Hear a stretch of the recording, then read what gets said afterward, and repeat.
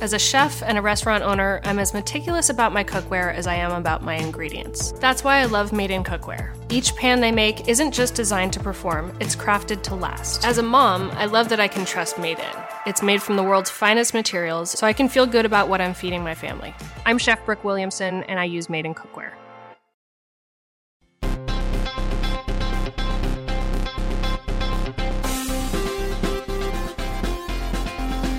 Welcome to Pod Save America. I'm John Favreau. I'm John Lovett. I'm Tommy Vitor. Today on the pod, we will have you as the guest. How's that? You're the guest. You're the guest. We'll have our very first friend of the pod Q&A. We're going to take some Q&A. 2006 Time Magazine. Lovett tweeted this out yesterday from the Pod Save America account, and someone, their first response was, "Oh, who canceled?" Yeah, and you know what? That was really good. Nobody I thought that canceled. was funny. I like that person. Some people didn't want to do the show. Hillary Clinton. Yeah. Yeah. No, it was not. Still in the maybe pile. Still in the maybe pile. All right, before we begin, guys, go subscribe to all of our pods. Don't just listen. Actually hit the subscribe button, rate us, review us in the iTunes. There's a lot of pods that are out there that are new, that are competition right now. Lovett rants about them once a week on Love It or Leave It. And look, if there are funny reviews on Love It or Leave It, maybe I share them on the show. Maybe I don't. So subscribe to Love It or Leave It. Subscribe to Pod Save America. Subscribe to Pod Save the World. Who are we talking to? Who are we talking to this week, Tommy? Former Deputy National Security Advisor, former White House Chief of Staff, Dennis McDonough, longtime friend of the pod. We do a lot of reminiscing about the Bin Laden operation and other greatest hits of the Obama days. Love Dennis McDonough. So put your head in the sand with Tommy and Dennis and ignore our present reality. And with friends like these, Anna Marie Cox. Subscribe there, too. I went to her live show. It was great. It's great. Okay, let us begin with North Korea. So over the weekend, North Korea conducted a failed ballistic missile test, didn't conduct a nuclear test. Threw a big parade to show off a bunch of big-ass weapons. Mike Pence went to the DMZ and said that, quote, "the era of strategic patience is over," which has been a sort of a line from that administration. So my question is, Tommy, what the fuck is going on? What's going on? So this weekend was the 105th anniversary of Kim Il-sung's birthday. So like any great anniversary, you celebrate with a huge military parade. These things are propaganda events. They're full of like weird goose-stepping soldiers rolling through the square in Pyongyang. But we watched them very closely because they like to roll out new military hardware. That happened yesterday. They unveiled a missile, or at least a mock-up of a couple new missiles that have a portable launch pad, which means you can hide it easier. They use solid fuel versus liquid fuel, which means you can launch it more quickly and avoid a strike to destroy the missile before it gets off. So that's a big deal and significant, and another escalation in terms of their missile technology. The day after the parade, they attempted a missile launch that failed almost immediately. Third, as you said, there was something that did not happen, which was another nuclear test that would have been their sixth test, and there was a lot of concern about that activity given satellite imagery of construction and other activity at a test site. So long story short, we're concerned about this because Kim Jong-un wants to develop an intercontinental ballistic missile, that can reach the United States and develop a hydrogen bomb that's exponentially more powerful than what the U.S. used in World War II. And, you know, it feels like they're on a path to get there, which is a huge threat to the United States. Oof. So for those people out there who maybe did not pay as close attention or haven't paid as close attention to sort of what's been going on in North Korea the last, 10, 20 years, how is this time different from previous, crises in North Korea where we got worried and thought something bad was going to happen? Is this much worse? Are they much closer to the nuclear weapon? Or what situations have changed since last time we dealt with this? It's a good question. I mean, what is materially different from like 10 years ago, 15, is that they're way further along. I mean, this is rocket science, but it's like 50s and 60s era rocket science. So they're going to be able to figure out how to do this. They have good scientists. They're figuring out the sort of various stages you need in a missile to make it achieve orbit temporarily and then fall and hit the United States. I mean, they will likely get there. So they're further along in that capability. They're further along in the development of a nuclear weapon and the ability to shrink it down to put it on a warhead. So, I mean, that's the significant develop in terms of what they're up to. I mean, What's also challenging is, over time there have been all these negotiations that have been ongoing that have felt like a way that we might get rid of this risk or come to an agreement. And that process has basically been at a standstill for several years because the North Koreans were just not interested and were trying to get aid and other concessions, but they wouldn't actually freeze their program. So what are the administration's options here? Or what are the world's options here? What are the various things that people are thinking about doing? So, yeah, I mean, I think the key, like, some of the reporting over the weekend was weird because they acted like some big success had been achieved by the Trump administration. I think it's fair to say they didn't create this problem, but the fact that the missile test failed and that they didn't test a nuclear weapon didn't solve it, not by a long shot. I think they managed the events over the weekend fine. It was smart to send Pence to the region to reassure our allies. I mean, the options are bad to not good. As President Trump said, after listening to Xi Jinping for 10 minutes, he realized it wasn't so easy. You think he would have figured that out earlier. But the options are like work with the Chinese to put more pressure on the North because they're their economic lifeline, or some sort of preemptive military action, or some sort of covert action that is undermining their missile program in secret. We don't know. But, it's an incredibly tough problem because we don't know what Kim Jong-un is going to do. So when you say the Chinese could put pressure on them, that means that they could stop trading with them. They could cut off financial assistance. Do you think the Chinese will do this? Are they getting closer to doing this? Yeah, I mean, look, every president has always said, well, the Chinese are the key to solving this problem. And I think the Chinese are like, hey, buddy, it's actually not that hard. It's not that easy. I mean, we are aware that you want us to solve this. It's not a simple solution. Their concern is they don't want North Korea to collapse because that would send thousands of millions of refugees over their borders.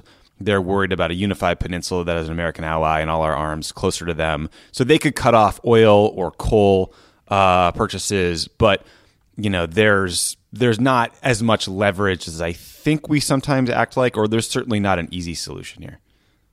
How do you think the Obama administration would be handling this differently, or any other administration? I feel like we're in the situation now when a international crisis happens, everyone's a little more on edge because Donald Trump is president. And fair enough. For a good cause. But I always try to test in my mind, like, how would I be thinking about this if there was a normal president, either Obama or a normal Republican or someone else? Like, would they be doing the same things? Would they be taking the same actions, or is Trump uniquely bad in this situation, right?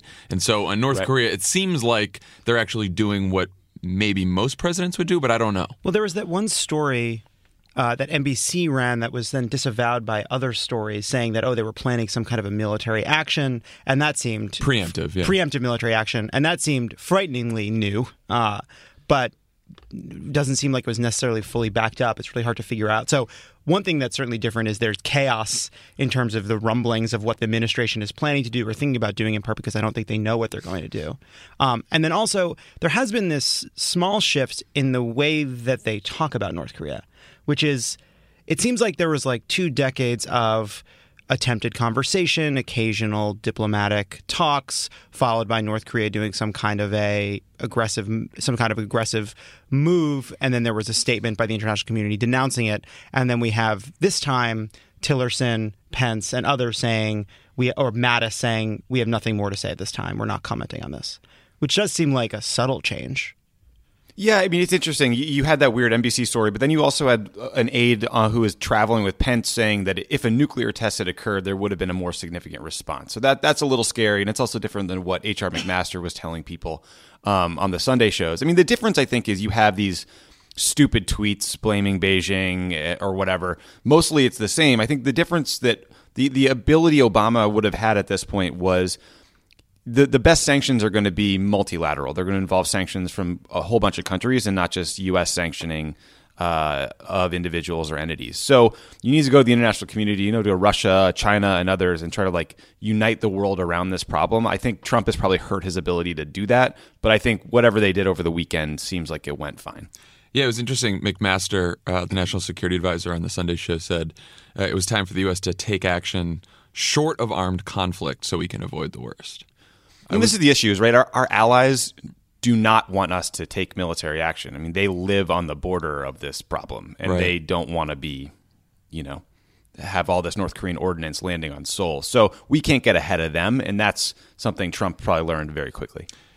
What do you think about this? I read a few places that it might have been like cyber warfare from the United States that has been stopping or screwing up some of these missile launches in North Korea. I guess Obama invested in cyber and electronic warfare attacks in 2014, and that might be one of the reasons these things keep failing. That's pretty cool. Couldn't shoot the DNC an email saying, hey, put on some fucking Norton antivirus, but yeah, sure, let's get North Korea. What a horrible take that was. It was a horrible take. Man. I deeply regret it. I regret my take. I just don't have much to do during the North Korea part. That was like just sitting here biding my time. Hillary should have campaigned in Wisconsin more. I feel like mine was much more clearly a joke, and B, more interesting than that. Yeah, okay. All right. What were we talking about?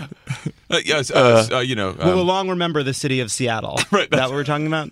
Right. Yeah. I mean, I'll just really quick on this. I saw the David Sanger report in the New York Times. He said that maybe the United States has been using cyber weapons to blow up these missiles. Maybe we've been sending, routing parts through North Korea that are designed to fail when tested like this. I don't know. I can't comment. I know what I've read. That's all I know. I would hope that these sort of covert efforts are underway in the same way they've been used in other places to stop these programs. But, I would say that's likely to be a stopgap, especially when you have them become public like this. And there needs to be a long-term solution that involves diplomacy. Sounds like Tommy might know some secrets from his time in the NSC. I know nothing. Okay. I just say, though, one last thing, though. I was watching the North Korean parade of missiles. As one does. And I got to tell you, my spidey sense was tingling. Some of those missiles are empty. That looked like a guy that had finished his homework. I could tell. You could tell on Kim Jong-un's face. Or which one is it? Il or Un? It is in this canister. I promise you. Don't open the canister. Just take my word for it. I think if you open it, a bunch of spring-loaded snakes come out. Oh, we're laughing now. It's funny now, isn't it? You have to laugh. You have to laugh. We have to laugh through this. Yeah. So, as Lovett pointed out, Trump was uncharacteristically quiet over the weekend about North Korea. He let McFarland and McMaster and Mattis and Pence all talk. He was at Mar-a-Lago, as he often is. He did wake up on Sunday, tweeted everyone a happy Easter, and then he accused tens of thousands of Americans who participated in the tax day marches of being paid protesters who someone should look into. And again, his heart is not in it. He is bored out of his mind. He's like, I don't know. They're probably paid. Well, it's like 5 or 6 tweets. None of them real. It was like, happy Easter. Someone should look into the protesters. Why are we still caring about my tax return? The election's over. Then he started bragging about his electoral college win. Again. Then he said, by the way, we're building a strong military. Have to. And then he bitched about the Kansas election. When did he get to Georgia? Oh, yes. It was like an hour delay. He probably hit a few. He had a few holes, and then he went back to. Yeah, he was on the range. Yeah. Then he saw a CNN chyron about Ossoff, and was like, I got to tweet about that too. But anyway, there was a very large tax march on Saturday. Congratulations to all the friends of the pod who went. Yeah. I saw a lot of T-shirts out there, a lot of tweets. Good job, everyone. That's cool. 25,000 people in D.C., 20,000 people in New York City, over 100 marches all across the country. Do we think this works? How do we think we'll ever get these tax returns? A lot of people are asking us that. What does it take to get the tax returns? I do not believe that we will be getting the tax returns by Donald Trump succumbing to political pressure. Agreed. But I do think that, A, keeping the story out there is good. It gets under his skin clearly. And also, who knows, but I somehow just believe that there's too many copies of Donald Trump's tax returns in the world to not eventually emerge. And I do think keeping the pressure on, there are members of Congress can request it. It can come through a bunch of different ways. So I think it's a good thing. One thing is I don't want to... Go ahead, Tommy. Sorry. No. I'm glad that this tax march happened on the same weekend or same couple of days when Trump has announced that the White House is no longer going to release records of White House visitors, including who they visited and who cleared them in, because this is a major reversal from Obama's policy. Yeah. And it's just a major step back in terms of transparency. And I think highlighting the tax issue, highlighting this huge rollback of transparency on the visitor logs is important, because these are things I think that if you watch some of the Sunday shows, Republicans have a very hard time explaining these decisions. And I think voters will actually be bothered by this if they learn about them, which is easier said than done. saying that this is the most secretive administration since Nixon is like a line that some consultant would tell a Democratic politician to go say.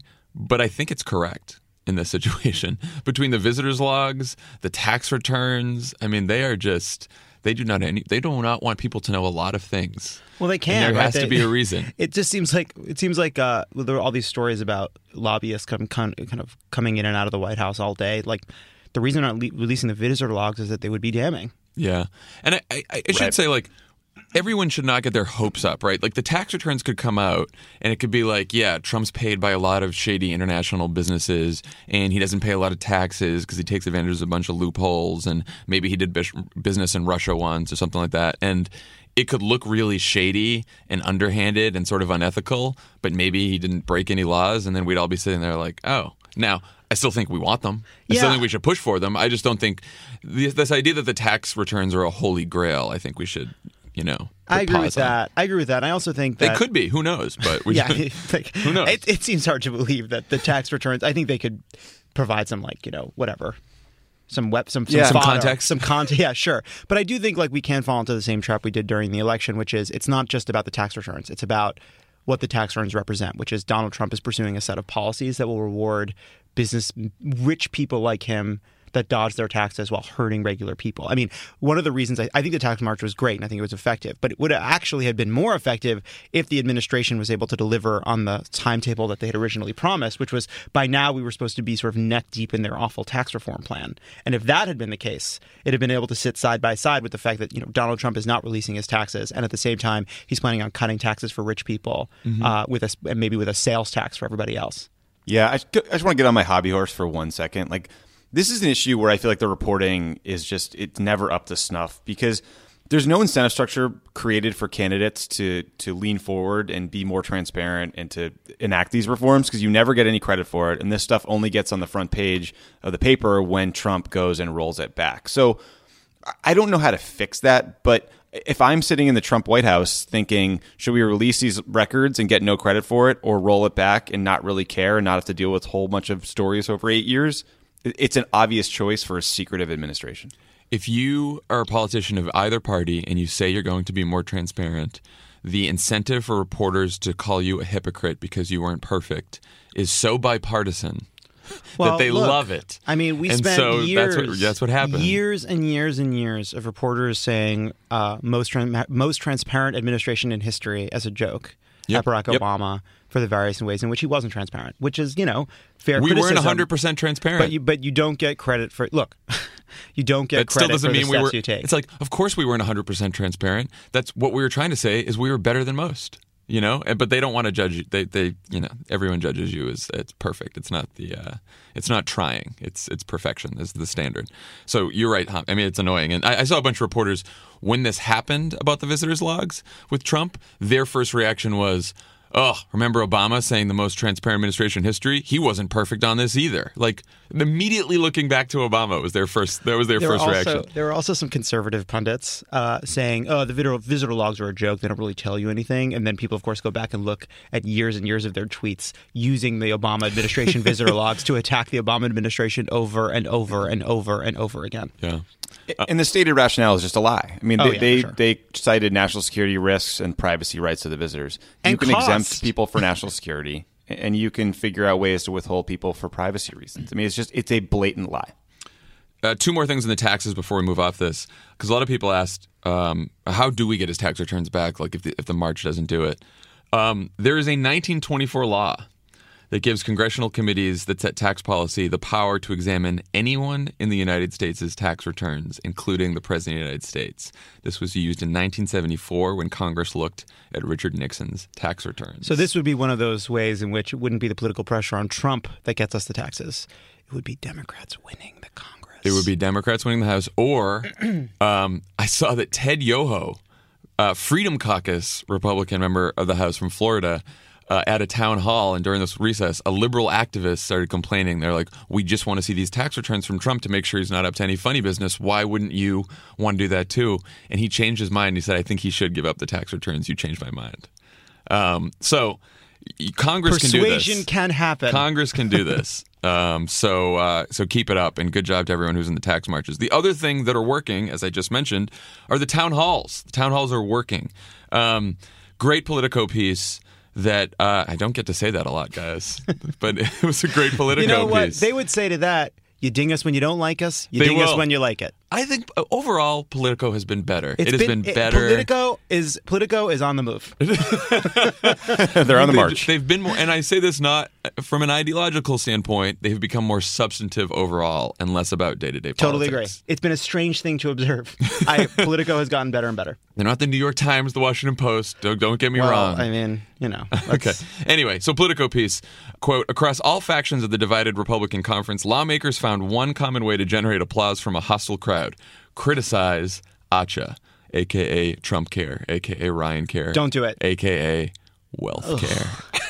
You know, I wasn't going to do it, but I saw your face, and so I said I was going to get there. It's like get him going. I just appreciate how much you learned about messaging from the DLC. From Barack Obama. The DLC. Boo. Third way.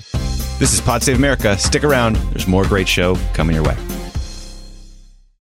As a chef and a restaurant owner, I'm as meticulous about my cookware as I am about my ingredients. That's why I love Made in Cookware. Each pan they make isn't just designed to perform, it's crafted to last. As a mom, I love that I can trust Made In. It's made from the world's finest materials, so I can feel good about what I'm feeding my family. I'm Chef Brooke Williamson, and I use Made in Cookware. Hey there, Brenda. It's Carol. Exactly. So which leg are we operating on? You mean arm? It's all connected. Asking the right question can greatly impact your future. Are you sure you're an orthopedist? Actually, I'm a Sagittarius. Especially when it comes to your finances. Do you have a question?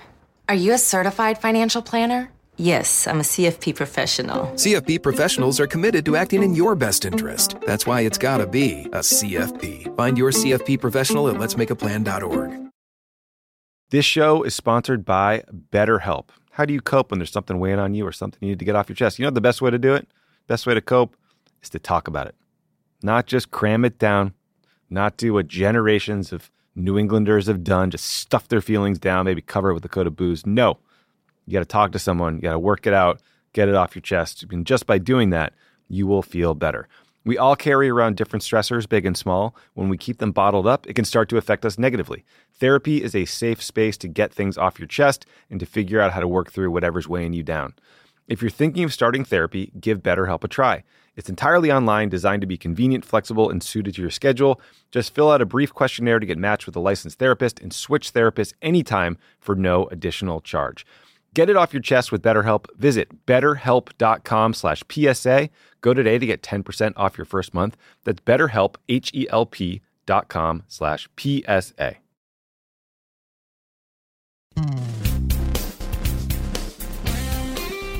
So, a lot of Republicans having a lot of problems over the recess, thanks to everyone who's gone to these town halls. I just mentioned Ted Yoho. He had a couple good lines from his town hall. One was he flipped on getting Trump's tax returns. He also said he would actually prefer single-payer health care to Paul Ryan's bill. That's got to hurt Paul Ryan. And I think he immediately says, and I hate single-payer.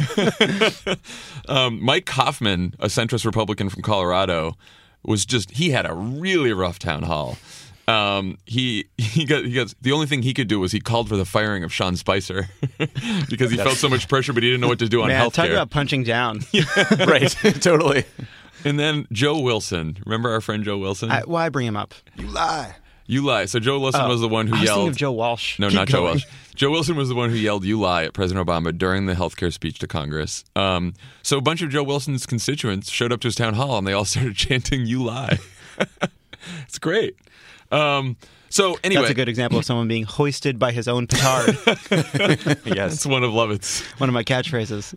So anyway, I think it's going to be hard for them to do anything. Now it's weird because you have these healthcare town halls. These Republicans are getting, all kinds of feedback that they do not want Trump care, and yet Trump at the same time is continuing to say he really wants to pass healthcare reform before tax reform. One other thing that was really interesting in these stories about the town halls is Republican members of Congress feeling positive results for being opposed to it. Not just getting yelled at for supporting it. Which is good.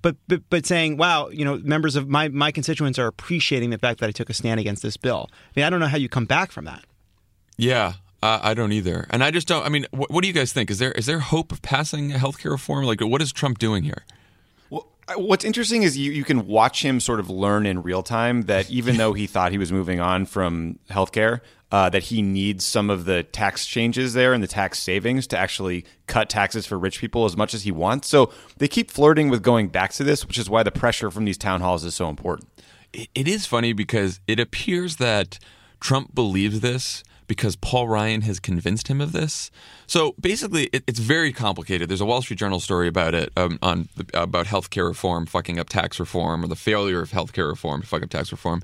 And it seems as if what's happening is there's a lot of taxes in Obamacare right now, taxes on wealthy people, taxes on medical devices, on investment income, et cetera, to pay for the bill. So obviously Republicans want to get rid of these taxes. They also, in their plan, want to gut Medicaid and gut the subsidies, which would save money. So the combination of saving that money plus getting rid of those taxes ends up with a revenue-neutral tax bill, meaning it doesn't add to the deficit if you reformed Obamacare. If you don't reform Obamacare, you lose all the savings that you get from cutting Medicaid, taking health insurance away from poor and middle-class people. So you lose that savings, which means that when you start cutting taxes for rich people, it's going to increase the deficit. You can increase the deficit in the tax reform bill because you use this reconciliation bill, which was what you use to only get 51 votes in the Senate and not 60. And so, therefore, they're a little stuck. I think that was confusing. So, first of all, like what's interesting about this is at every stage of it, what they're saying they have to do doesn't actually make sense. So they say, oh, we need the revenue from Obamacare to pay for tax reform. Well, unpack that for a second. What they're really saying is they want so John's right? They want to cut. They want to get rid of the tax increases that are in Obamacare, but that actually makes their life worse. That makes it harder for them to. This is much less confusing. The point I'm making, so getting rid of the revenue from the tax side of Obamacare, which is another tax cut for rich people, makes tax reform harder. So when they say they need the revenue from Obamacare, what they're really saying is we want to cut taxes for rich people through healthcare, but undermine the safety net so much that it even overwhelms those tax cuts for the rich people to have a pool of money for more tax cuts for the rich people through tax reform. That's the point that I was making. Here's what you need to know, guys. That was condescending. They want to cut taxes for rich people. By any means it's going to blow up necessary. the deficit, and they also want to take health insurance away from poor people. That's their only plan. Right. And I think what constituents out in the states are seeing is absolute chaos. They don't know what's going on. They know they don't like it. And meanwhile, like one thing Trump is showing that is very interesting, thanks to a report in the New York Times today, is I didn't realize how lazy he was. At this point in time, Obama had held 9 public appearances in 9 states and gone to 3 overseas trips. George W. Bush had done 23 states by mid-April. Trump is just going to Mar-a-Lago and back. He's not out there fighting for any of the legislative priorities he has, or putting pressure on candidates in districts. So it feels like there's just a lot of we're stuck. It doesn't feel like they're doing anything. Right. And the other thing that I don't understand is look, there have been these weeks and weeks of just wonderful stories about White House infighting and, the rise of Kushner and Cohen and Dina Powell and Ivanka and all the rest. I was so glad to not be talking about this episode. I'm not saying you are. Go ahead. It's okay. I'm just saying I'm getting a lot of criticism. I'm agreeing with you. That I feel the awkwardness from San Francisco. No, we're fine. I'm glad we don't have a whole segment on that today. But the point I was going to make is just there's absolutely no result in any policy. And one of the places where there could be a result is on tax reform. Because if you just decide that your priority is not tax cuts for the rich, you could do revenue neutral tax reform and you don't need to gut healthcare to pay for it. There's a lot of things you could do on taxes that are only made impossible because the prime directive comes from the Republicans in the House, which is to pass a massive rate reduction for rich people and corporations. So one thing that's coming up right when they get back is a government funding bill, because the government will shut down on April 28th or 29th on his 100th day if they don't pass the spending bill. Now, it's sort of absurd to think that a party that controls the White House and both houses of Congress couldn't just pass a bill to keep the government running. That's the easiest thing there is to do. But they're going to have problems because of the Freedom Caucus, which is demanding all these crazy things in the bill, or may. We don't know for sure. But now that so it looks like to pass a government funding bill, you may need Democratic votes. So what are the Democrats going to ask for? Well, if you remember, Trump thinks that the way he's going to get Democrats to the table on healthcare reform is to threaten to cut off the subsidies to insurance companies that help them do cost sharing for low-income Americans, right? Because basically it would help lower-income Americans cover out-of-pocket expenses. So there's these things that have to be paid in the law, these called cost-sharing payments, right? So Trump thinks he's going to get them to the table by getting rid of these to screw a bunch of people over, right? So Schumer and Pelosi are thinking, well, why don't we say we are not going to vote for a government spending bill unless the cost-sharing subsidies are in the bill? Because if they're not in the bill and Trump takes them away, not only do low-income Americans not have any help to pay out-of-pocket expenses, but then insurance companies pull out of the markets and all the markets melt down. And we have a healthcare disaster. So what do we think about this? Yeah, I mean, I just don't vote for a spending bill that'll lead to the collapse of the American healthcare system. Seems pretty good to me. Well, and I think they get some Republicans on the ropes here because there are a bunch of House Republicans going on the record saying Greg Walden, who's runs a committee, Tom Cole and other Republicans are like, you know what? We don't like Obamacare either, but we think these subsidies should be paid because we don't want the insurance markets melting down because also people are going to blame us for that. Right. They're definitely going to get blamed. If the Republicans control everything and they shut down the government, they will get blamed. They saw the cost this took on them back a couple years ago when they shut down the government with Obama. I think that every voter has seen nothing but chaos, and adding to that with a government shutdown for no clear reason is there's no way that's a political winner. I think they've lost a lot of leverage by screwing up every single day on the way to where we are. One thing that's really interesting is there have been several stories on several big issues, and the quotes from out of the White House are always saying the same thing. The president is just not looking for a fight on this. He just wants to get past this to get on to the next thing. Like the president wants to pull out on the healthcare reform bill because he just wants to get past it, move into the next thing. The president's not interested in a fight on funding. He just wants to get past it, move to the next thing. Same on tax reform, on and on and on. They have no agenda. Except I think they keep talking about tax reform, but tax reform, it's not like simplifying the tax code, getting rid of all the crazy deductions, blah, blah, blah, making it more sensible. It's just like they all just want like a big tax cut for rich people. That's all they're looking for. It seems to be the only thing that drives. It's the Venn diagram of Trump and the congressional Republicans. It meets with tax cuts for rich people because it doesn't seem like there's a lot of other things they agree on. And so that's all they want. They want to just pass a big tax cut. So my question to you guys then is, how should Democrats approach the tax reform debate? What should our message be? Should we propose anything? Should we just yell about this? What should we do here? I mean, I think the easiest political move is to be in opposition of what they put forward and wait for that and allow that to sort of frame the debate and fight going forward. I do think, there might be some sort of like clear messaging amendment you could put forward that says you can't have tax cuts for people making over $1 million or whatever. But I think it's hard to play this smartly in abstraction. I do think what you described from Pelosi and Schumer makes a lot of sense in terms of preserving ACA and protecting healthcare. I think the one step we could take is not let tax reform be defined as something that stands alone. Donald Trump has put forward an incredibly sort of punishing budget that strips away all kinds of funding. The one that was the most salient from a few weeks ago was Meals on Wheels, but there's 1,000 Meals on Wheels we haven't talked about yet if you go through the budget that he's proposed because it's cuts across government. And you put these things together and you say it's not that different from what they proposed on the healthcare bill, which is they want to pay for massive tax cuts for the wealthy with either deficit spending or cuts to programs for middle-class people and poor people. Yeah. I would just put those things together. Friend of the pod, Ron Klain, had a few good ideas in his Washington Post column last week. One of them that I thought was interesting is, look, Republicans always say, and Trump's been saying, we need a big corporate tax cut to make our companies more competitive and help them create jobs. So you say, okay, if we give a corporate tax cut, it has to be tied to actual job creation. And if you don't prove that you have used that money to create jobs, the tax you have to pay the taxes back. That was an interesting message point. Love it? Yeah. Why don't you like Clever. it? I don't know. Sounds like some Bannon-esque nationalism to me. I'm on the fence about it.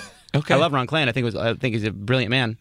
Maybe you should maybe figure out how the tax policy works, and then we can have a good argument. I got to fix all tax code to have an opinion on this. Not right now at all. Oh, you mean you can go home? You have a whole full day ahead of you. I'll think about what I want to do. We'll come back. We'll debate tax policy on the pod. That's what people tune in for. It was very interesting when the White House floated that because they didn't have the Obamacare money that they might do a climate tax, and that's very interesting to me.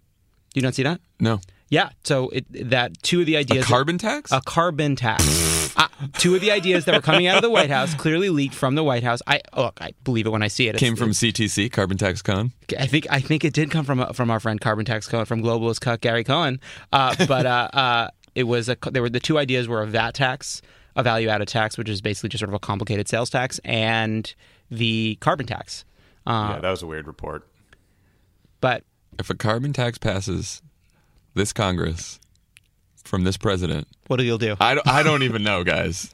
I might not show up to the pod for a couple months if that happens. We'll just take a break. It's too crazy. Before we get to our Q&A, want to remind people to go vote and help get out the vote tomorrow in the Georgia 6th. If you want to help, if you're out of state, go to electjohn.com/volunteer, Jon Ossoff. You can make calls. Remember now, Trump won this district by 1.5 points after Mitt Romney won it by 20-something. So that's why it's competitive and exciting, and Ossoff's doing really well. He's polling in the low to mid 40s. He has to hit 50.1 to avoid a runoff. That seems unlikely. But not outside the realm of possibility, much like Trump becoming president.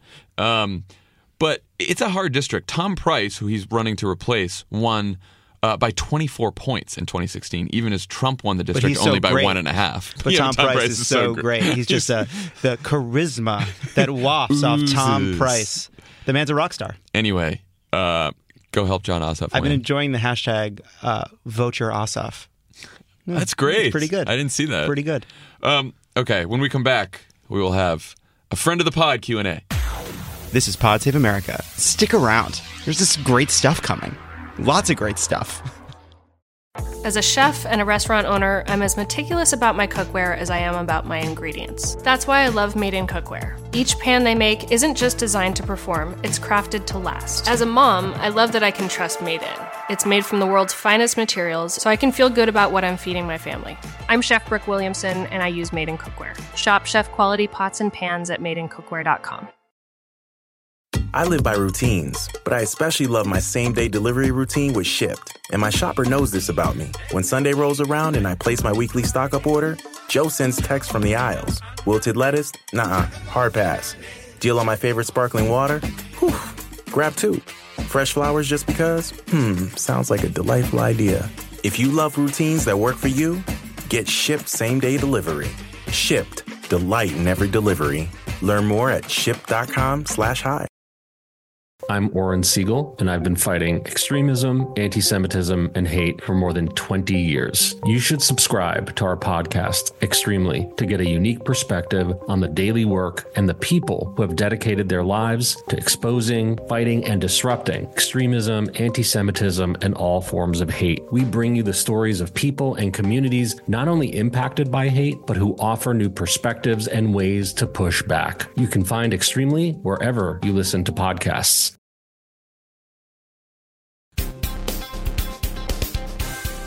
And we're back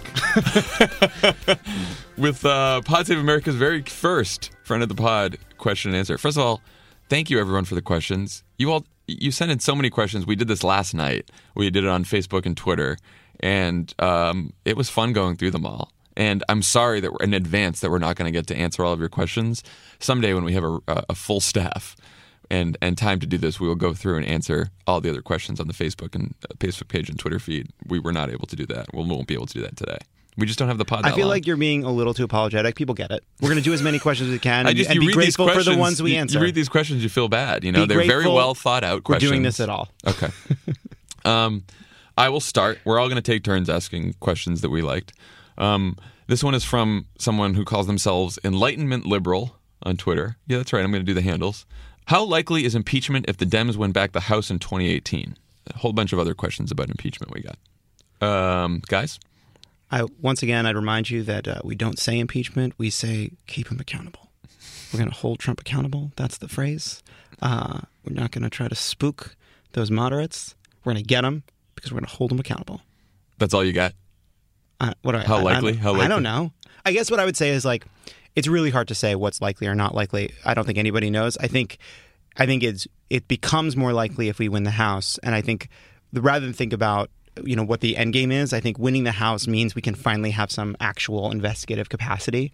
And then we can start to dig into what this administration has been doing, and it's not just its ties with Russia, but the Trump the Trump businesses and its continued influence, in the White House, the crazy connections with Manafort and Lewandowski and all these people. There's a ton of stuff that needs to be investigated properly, and I think if that leads to crimes, if that leads to impeachable offenses, then I think Democrats will have the power to do it. Also, just a background on how impeachment works, so people know, because in terms of likelihood. So yeah, to vote to impeach a president in the House of Representatives, you need a simple majority. Impeachment just means you are charged, right? It does not mean you're removed. The trial happens, if you will, in the Senate. The Chief Justice presides over the trial. And removal from office requires 2/3 of the senators that are there. So what is that, 66, 67 votes? So that's 67 votes. That is quite a bit. Well, it would mean peeling off some Republicans. You don't need 2/3 of the Republicans. I think Bill Clinton was acquitted 35-55 was the vote for him. And then one charge, it was 50-50. Right, but he wasn't a crony capitalist who with Russian connections. He just got a beeger in the White House. So so that was a tougher case to make. Right, but that is what happened. So it is I will just say it's a steep climb in the Senate. I mean, getting 66 or 66 senators to agree on anything is this environment is quite difficult. This also feels like wish fulfillment, like one step at a time. We win the House. Let's just win the House. Yeah, no, I'm with you. I'm just answering Enlightenment liberals' question, Great. Okay, who wants to go next? Tommy, why don't you go? You were quiet the last one. All right, I'm going to go to a slightly lighter one. Which member of the Trump administration is most likely to open a bag of chips with scissors? That one made me laugh. Ben Carson, for sure. Yeah, Ben Carson's a good answer. Love it. Well, that's a surgeon's answer. Yeah, I think that's right. I'm thinking about it. Yeah, I mean, Steve Bannon opens the bag and then pours it out. He's not in the cabinet, though. Oh, cabinet. Which member of the cabinet? Oh. That's why I went to Carson. Oh, Carson. Yeah. I'm having trouble remembering who's in the cabinet. Right. I was like, Carson or Betsy DeVos? I don't know. Oh, Betsy DeVos doesn't eat chips. That's true. I like that you're thinking this one through. Tommy, what do you think? What's your answer? I think Ben Carson was where I was going to, but I think we've given this one the allotted time. I have one from someone named Null Coward. Read the filibuster. The Constitution says 50% plus 1, not 60. Why should we not embrace the original design? I don't know. I'm sort of there. Let's get rid of it. I think it's really interesting. Well, the one thing that's very controversial. I just left it there. So, well, look, allow me to look. No, leave it. But it is true. It was the. I mean, the filibuster was not part of the original intent. Well, also, and the one thing we've learned is that the filibuster was a kind of decorum instrument because now when we try to use it, they make it go away. So if it's only there until you use it, it was never really there at all. Yeah, all these things are based on trust, and they're based on a willingness to go beyond party lines and work together and, be cordial with your colleagues. And that's just completely gone. So it's almost like, it was a fait accompli sort of. Right. But I'll tell you, I mean, politically speaking, I was giving, just a broad answer about this that was non-political because politically speaking, as Democrats, we probably want to keep the filibuster because Wyoming will always have 2 senators and California will always have 2 senators. And states with these, I've got some amendment ideas I need to talk to you about after the show. States with these small populations will always have as much say as the big states, and so because we are in this partisan environment where Democrats are winning the states with big urban areas, and we are having trouble in other states, the Senate's going to be tough for us. Yeah, I mean, I guess I would say the one thing we've learned, everybody had this open question of will there be a political price for abandoning the filibuster? And it's this big, and it was basically just who's going to jump first. And now we've jumped and we've seen that there really aren't enough consequences to it. So I think we'll be saying goodbye to the filibuster. Bye, filibuster. Thanks for staying. Nice job retarding civil rights progress for 25 years in the 60s and 50s. I think you're right, though, Love it. In the Trump era, anything that is simply a rule or a tradition and not a law seems like it could be on the way out the door. Yeah, that's one lesson from these last couple of years, which is sometimes it could be good, but most of the times it's pretty scary. West Wing hasn't been on for a while. It's about power now. I got one teed up for you too. Oh, I want tight answers. I want 30-second answers. How do we make liberalism cool? I get made fun of in my circles relentlessly. How do we get the cool factor back post Obama? I was going to go. Love it. You're the funny one. I will. You're not the cool one, but you're the funny one. I don't know. I think I kind of have I'm not going to answer that. Yeah, good. See, you're learning. You're like Trump. Testing the fences. I don't know what it means for liberalism to be cool. I think that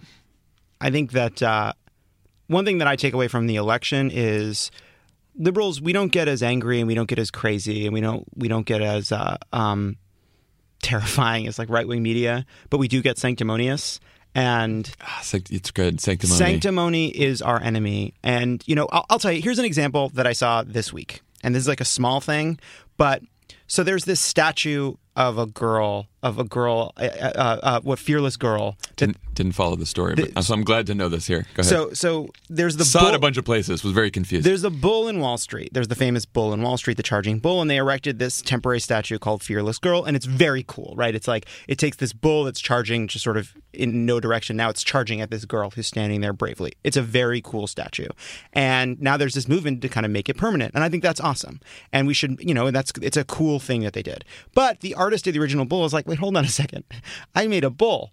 Now it's a bull charging at a little girl. Like, that's not my art project. That's not what I did. Like, that's like a violation of my copyright. And then all of these sort of sanctimonious liberals are like, this is this is a brave girl standing up to the men who want to silence her. And it's like, no. Can we not make everything this kind of sanctimonious nonsense?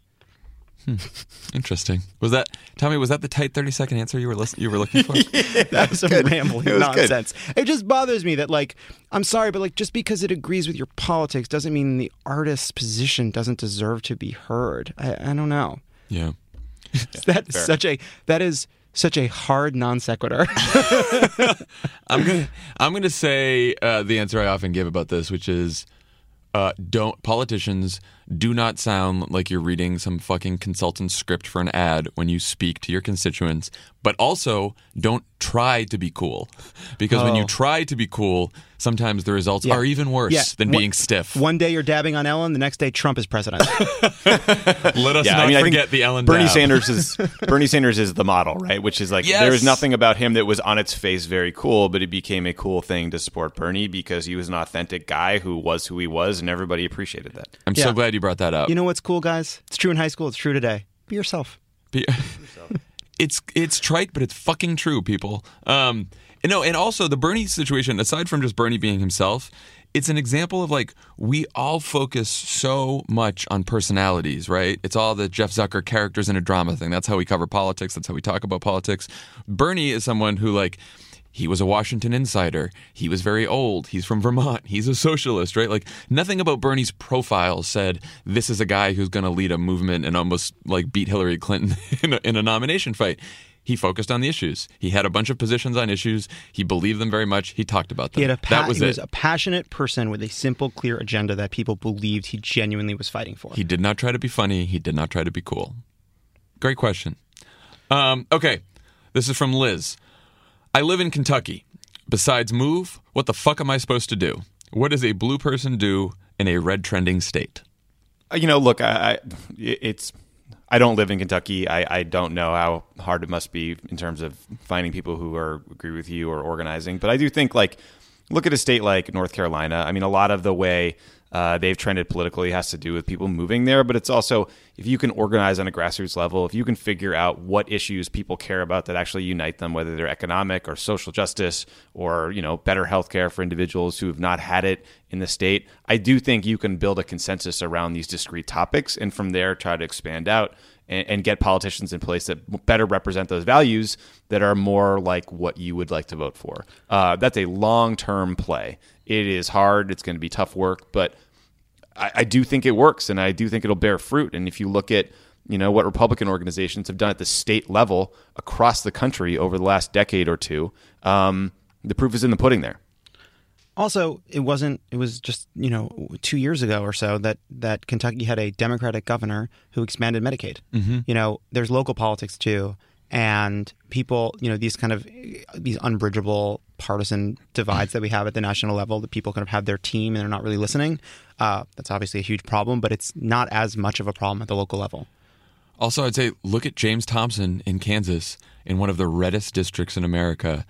and Trump won by 20-something points, and this guy came within 6 points of winning a congressional district, and no one thought he had it. A lot of people didn't think he had a chance, like the DCCC, yeah, and others.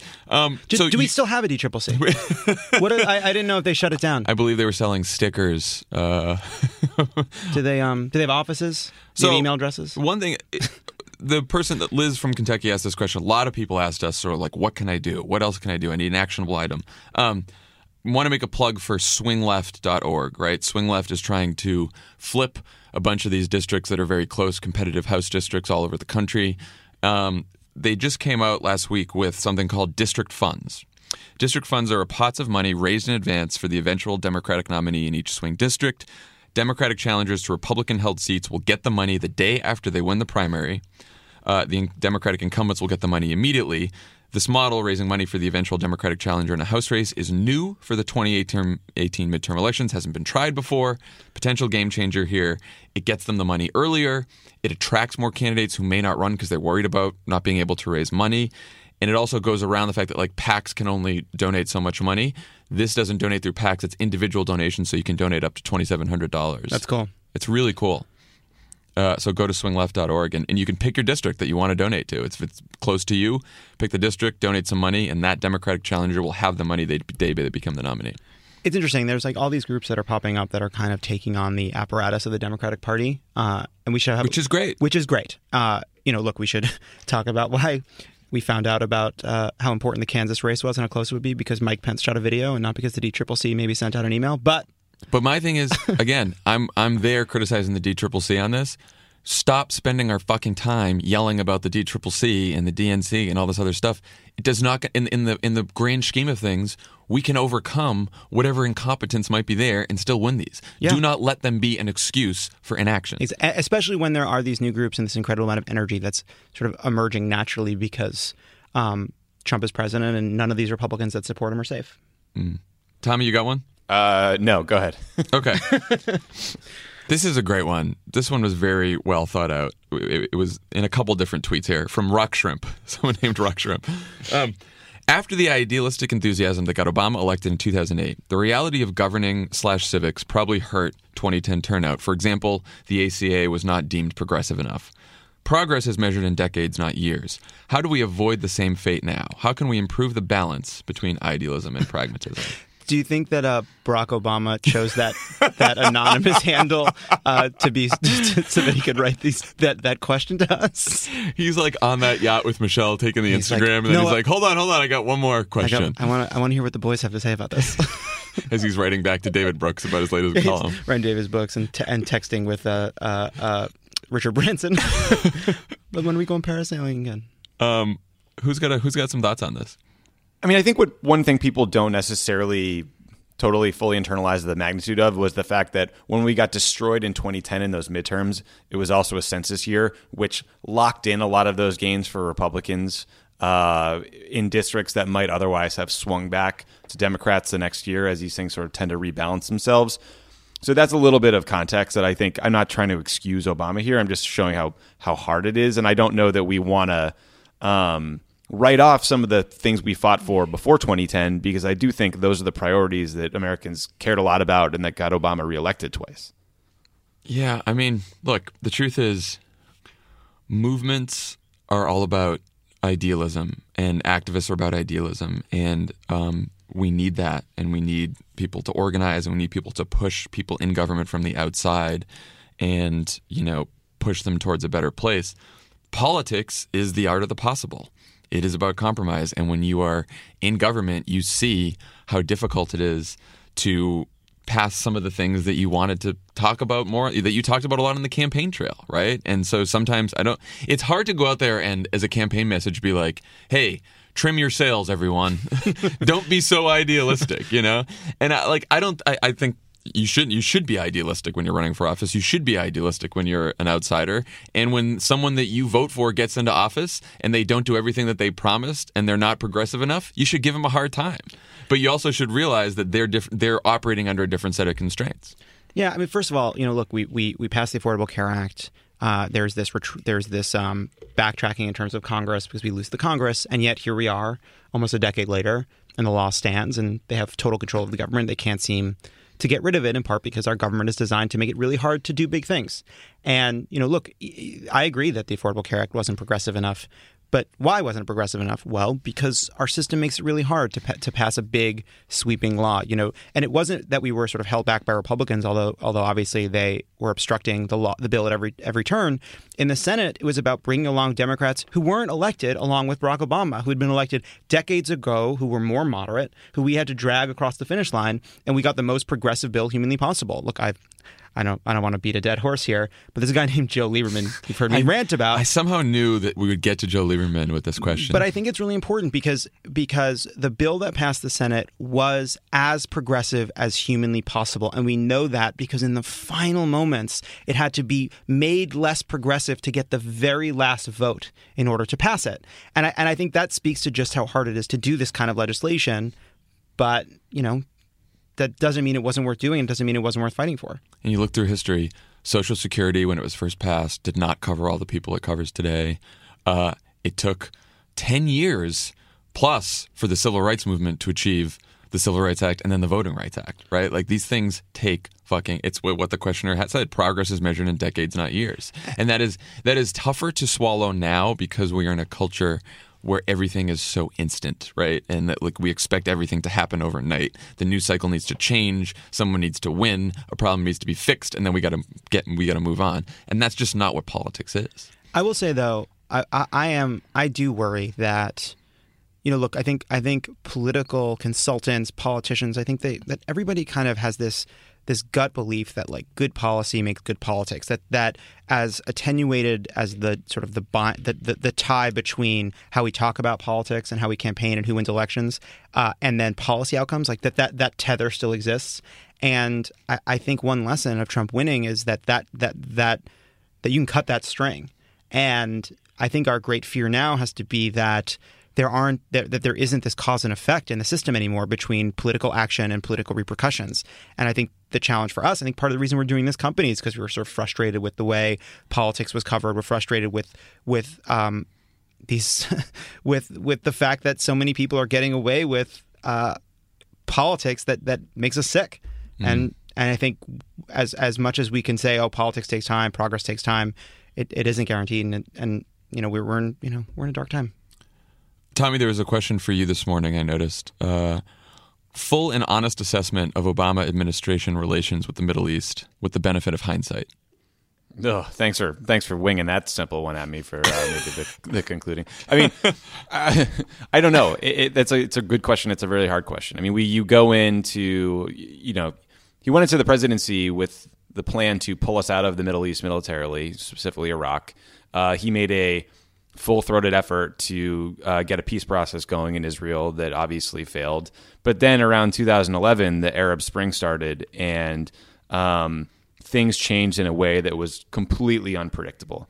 So I think that, you see a lot of leaders gone or on the ropes that might have been, people that didn't necessarily share our values or allow for human or civil rights or assembly, and, but we're also allies of the United States. So there's a real politic assessment here that is kind of still unraveling. And I don't know that we know that answer. I think it's very much incomplete. I mean, I don't mean to duck the question, but that's a big one. And until Syria is figured out, until Iraq's got their political situation solved, we're going to be in a tough spot.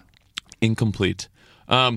So just for the last question, we get a lot of questions from everyone about plans for Crooked Media. Like, will you guys do more pods? Will you guys do more activism? Will you travel more? Will you do more live shows? Will you have more merch? Will you have other stuff? The answer to all of those questions is yes. We will tour more. We will do more activism. We will do more organizing. Up until now, the company has been literally just the three of us. And I want you to imagine running a company where I'm 1/3 of the emails. We have just made some hires, which is great, and we will tell you about them at the right moment. But we are soon going to have help. We're soon going to have an office space. And so we will start growing this thing and be able to have other people help us do all these things that we want to do. I move to LA tomorrow. Tommy moves to LA tomorrow. Tommy, I think that because you coined it, I think you should tell people what the name of our office will be. The Mar-a-Lago? It's near a place called the Largo, which is why it's called the Mar-a-Lago. So we will move into the Mar-a-Lago soon. It'll be an expanding empire, but all of the questions you've been asking about, you guys should do more of this. You should have more of this. We agree with just about all of them, and we'll be doing it in the future. New hosts, diverse voices added to the mix. Yep. Traveling. We want to do a college tour. We want to get out there and tour. I want you to imagine a world in which I don't want to go in front of crowds. Give me a break. The sun never sets. But, the Crooked Media Empire. It doesn't. But anyway, everyone, thank you so much for your questions. We will do this again. This was fun. There was one more question that you were going to ask that we didn't do, which is, are any of us going to run for office? He's unbelievable, Tommy. You got to get down here. You got to get down here and fine, be we here. won't answer it now. No, we did get that question a lot. I already talked about this on my episode with Axelrod when it was inadvertently brought up. So why don't you two take the question? My answer is yes. Here you go. Tommy, what about you? No. No. And we did answer this at the live show, Keep It at 1600. And my answer was yes then, too. All right, Lovett's going to run for office. So I guess we need a new host. I mean, not for a while. First I want to get this moguling thing out of my system. Building an empire here. Okay, yeah, there we go. Well, he got what he came for, guys. You've created a monster. Congratulations, listeners. All right, guys. We'll talk to you later. I think this is the end of the episode. We're signing off. Well, shouldn't we end the friend of the pod segment and then a wrap come back and do a thing? I mean, it seems unnecessary. I think the music should be going this whole time. Tommy, how's the packing going? Has not started, so I'll hang up and do that. Okay. That's all the time we have for today. Thanks, everyone, for joining us, and we will see you again soon. Bye, guys. Bye, guys.